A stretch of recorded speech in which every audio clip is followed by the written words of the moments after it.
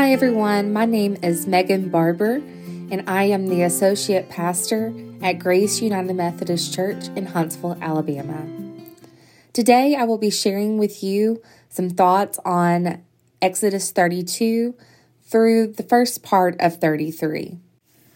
I am going to read this passage from the Message translation just so that we can hear it in a different format that's a little different than what we typically hear it.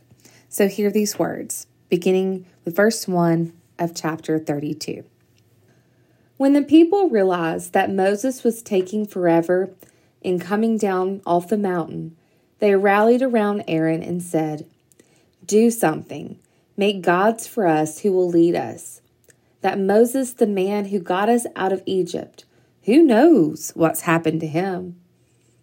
So Aaron told them, "Take off the gold rings from the ears of your wives and sons and daughters and bring them to me." They all did it. They removed the gold rings from their ears and brought them to Aaron. He took the gold from their hands and cast it in the form of a calf, shaping it with an engraving tool. The people responded with enthusiasm. "These are your gods, O Israel, who brought you up from Egypt." Aaron, taking in the situation, built an altar before the calf. Aaron then announced, "Tomorrow is a feast day to God." Early the next morning, the people got up and offered whole burnt offerings and brought peace offerings. The people sat down to eat and drink and then began to party. It turned into a wild party. God spoke to Moses, "Go, get down there. Your people whom you brought up from the land of Egypt have fallen to pieces. In no time at all, they've turned away from the way I commanded them. They made a molten calf and worshipped it. They've sacrificed to it and said, 'These are the gods, O Israel, that brought you up from the land of Egypt.'" And God said to Moses, "I look at this people. Oh, what a stubborn, hard-headed people. Let me alone now. Give my anger free rein to burst into flames and incinerate them. But I'll make a great nation out of you." Moses tried to calm his God down. He said, "Why, God, would you lose your temper with your people? Why? You brought them out of Egypt in a tremendous demonstration of power and strength.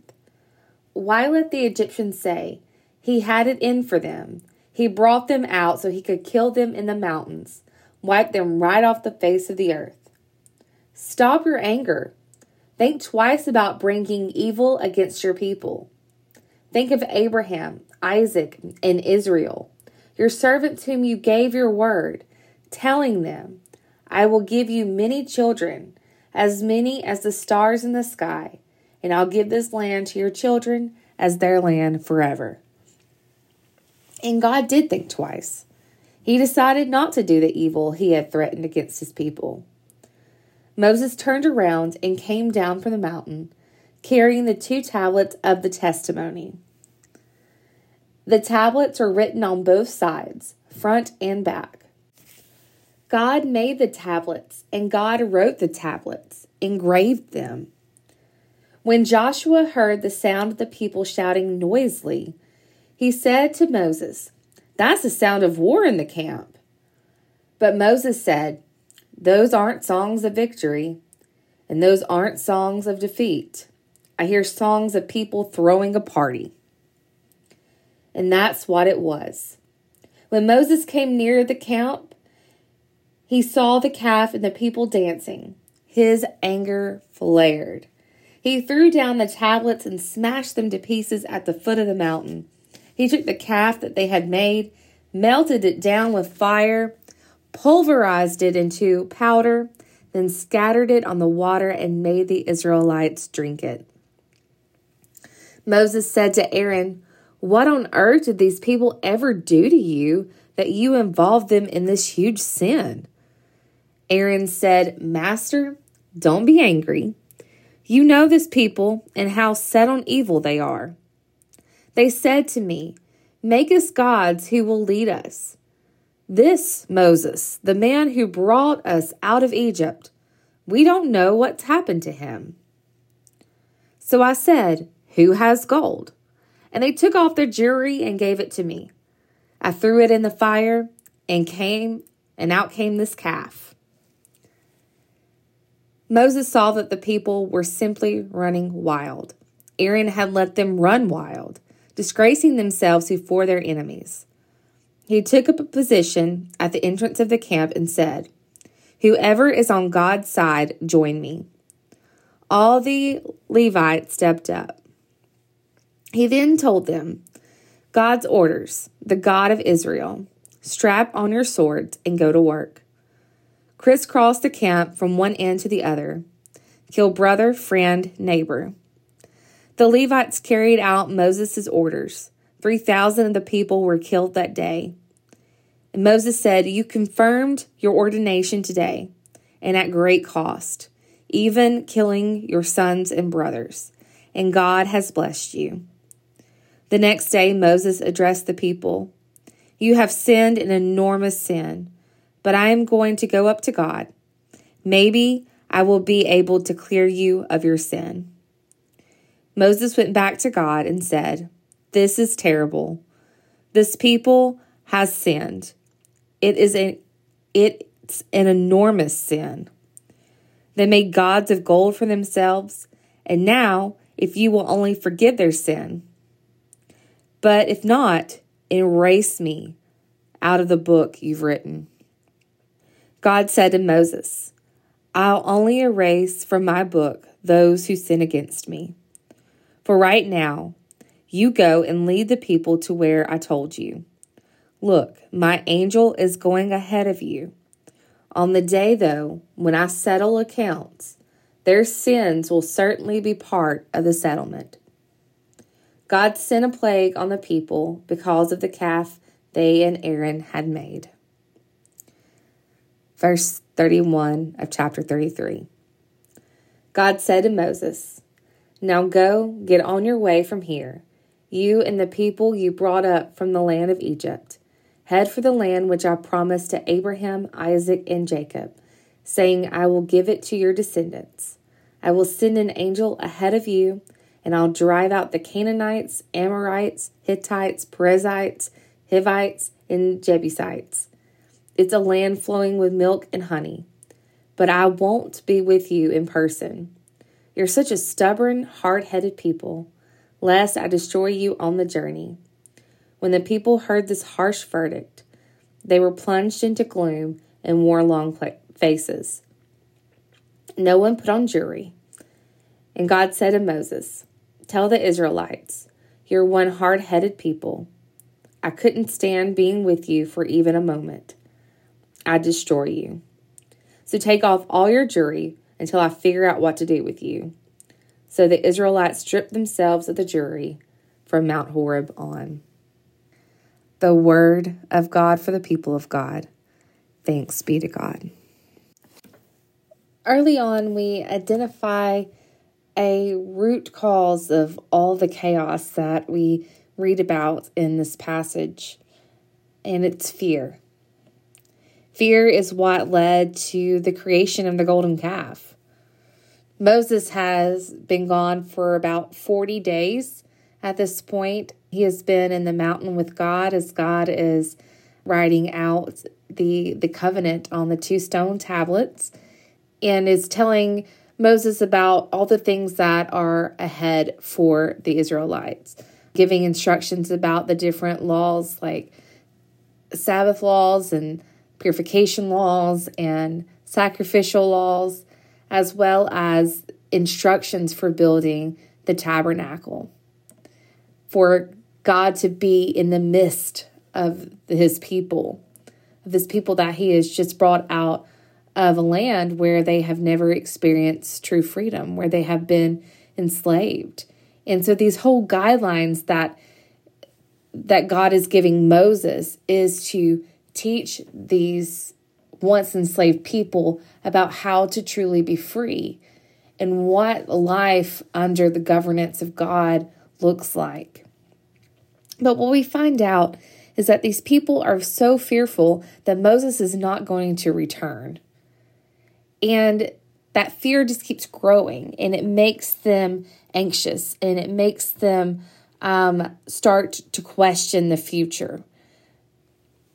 And so their fear about being abandoned is what drives to the creation of this calf. And Aaron's fear that the people are going to come at him if he doesn't give in to them and listen to them is what drives him into ultimately helping them make this idol. So we see that fear makes us do some very unwise things. Fear keeps us from moving forward. It keeps us from experiencing the life more abundant that God promises us. It makes us stagnant. It makes us do things that we think in the moment will alleviate our anxiety, but actually creates events that create more anxiety or more chaos. And fear has a power of making the thing that we most feared actually come true. That fear that the Israelites show here in this passage, it cost them a lot. One of the things that we first see that the Israelites lose is they anger God. By their behavior, they break the first commandment that God has given them way back at Mount Sinai about have no other gods before God. Like that is the basis for the covenant that God has made for so long. And here they are, just about 12 chapters from receiving the 10 Commandments, and they have already broken that command. And they have fashioned another god out of their gold. And when we talk about they rip the jewelry from their bodies, okay? Like, that can be painful. Because some of those jewelry pieces were a little bit more permanent than others. And so they take these pieces and they mold it down into this calf. And then they claim that this golden calf, this is their gods. Is their gods that brought them out of Egypt. They have the audacity to say that this thing that they have created is on the same level as the one who parted the Red Sea, who brought about the plagues, who provided manna and water when they were complaining about starving and thirsting to death in the wilderness. They put this on the same level as Yahweh. And God's angry. God is so angry. But we see that God ends up changing his mind after Moses reminds God, well, hold a minute. You need to follow through with that promise and that command that you gave our forefathers that you're going to make us into a great nation. And so God does relent on his anger in that moment until Moses comes down. He's carrying the 2 stone tablets of the covenant. And when he sees what is going on, he too gets angry. And he smashes those stone tablets on the ground. Then some horrible things take place. Moses takes the calf, he grounds it up into a powder, and then he makes the Israelites drink it in their water.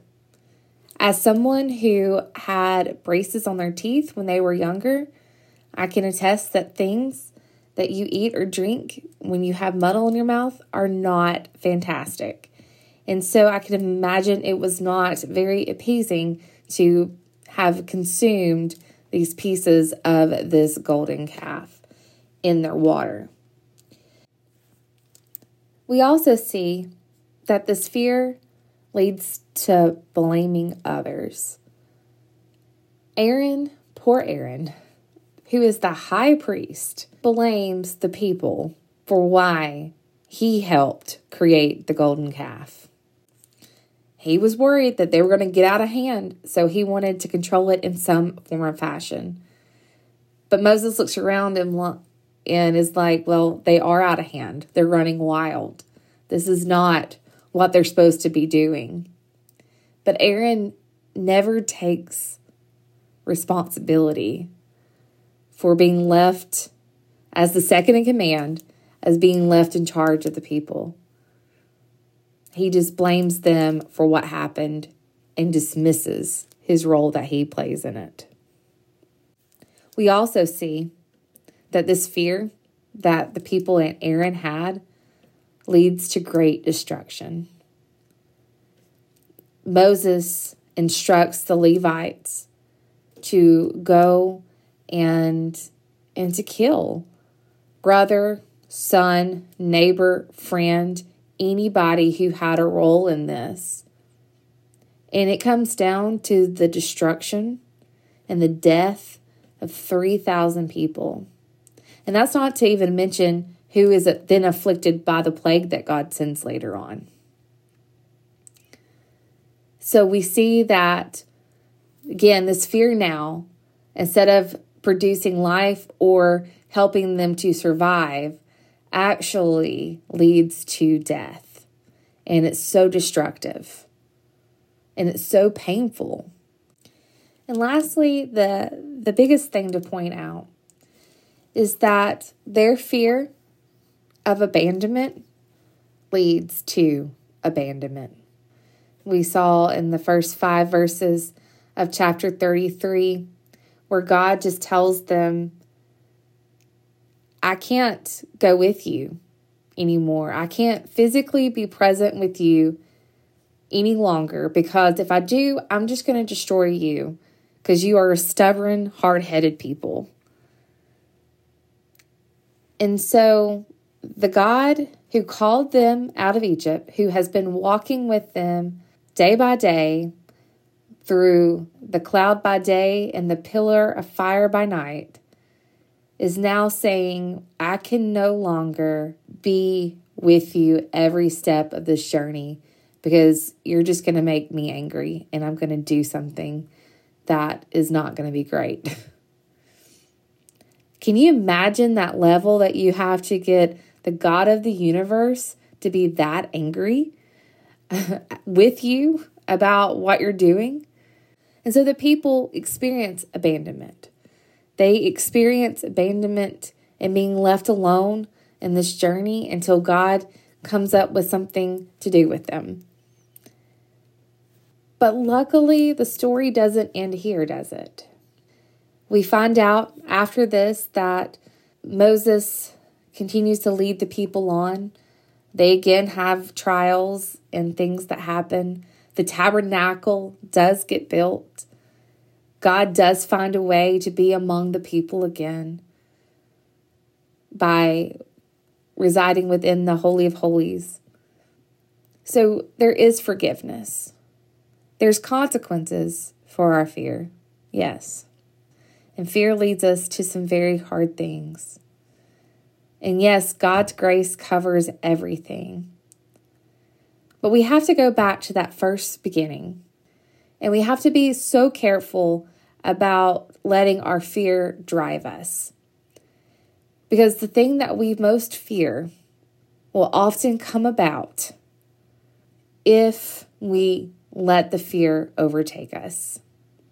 So just as the people feared that they were going to be abandoned, in the end, they were. It makes me think back to during the pandemic when everyone feared the toilet paper shortage. So much so that people went out and bought extravagant amounts of toilet paper to stock up on. And this fear, this great fear that everybody had that they were going to run out of toilet paper, actually led to a shortage of toilet paper. And so sometimes we make things happen because we fear that they're going to happen, even though they may not have happened if we would just let it be. If the people would have never been so fearful that Moses wasn't going to return, then who knows what that journey would have looked like for them. It sure wouldn't have led to so much destruction that happened. But in the end, it did. And they had to face the consequences for those fear. Just like during the pandemic, we had to face the fear of living without toilet paper or having to look very hard to find some. So we have to be careful about letting that fear control us.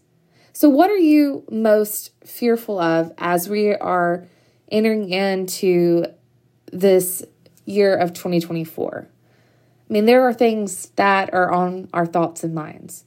We have General Conference coming up. We have the future of the church, future of our local churches. Also, all the things that are happening in our own personal lives, whether there are new diagnoses, whether there are some financial struggles, whether there are just some unknowns where we just don't know what the future lies, and we worry about being abandoned or alone. It's okay to feel that fear, but it's another thing entirely to allow that fear to rule us into doing something rash. That it overcomes us and we let it overcome our faith. And so I encourage you to acknowledge your fear, but then also to give that fear over to the one true God, the God who does provide, the God who will forgive us, gives us grace, who won't abandon us, and will always find a way to be with us. So let us pray together. Almighty and gracious God, we just thank you for being reminded that the words that you have echoed so many times throughout Scripture of do not be afraid, do not be afraid.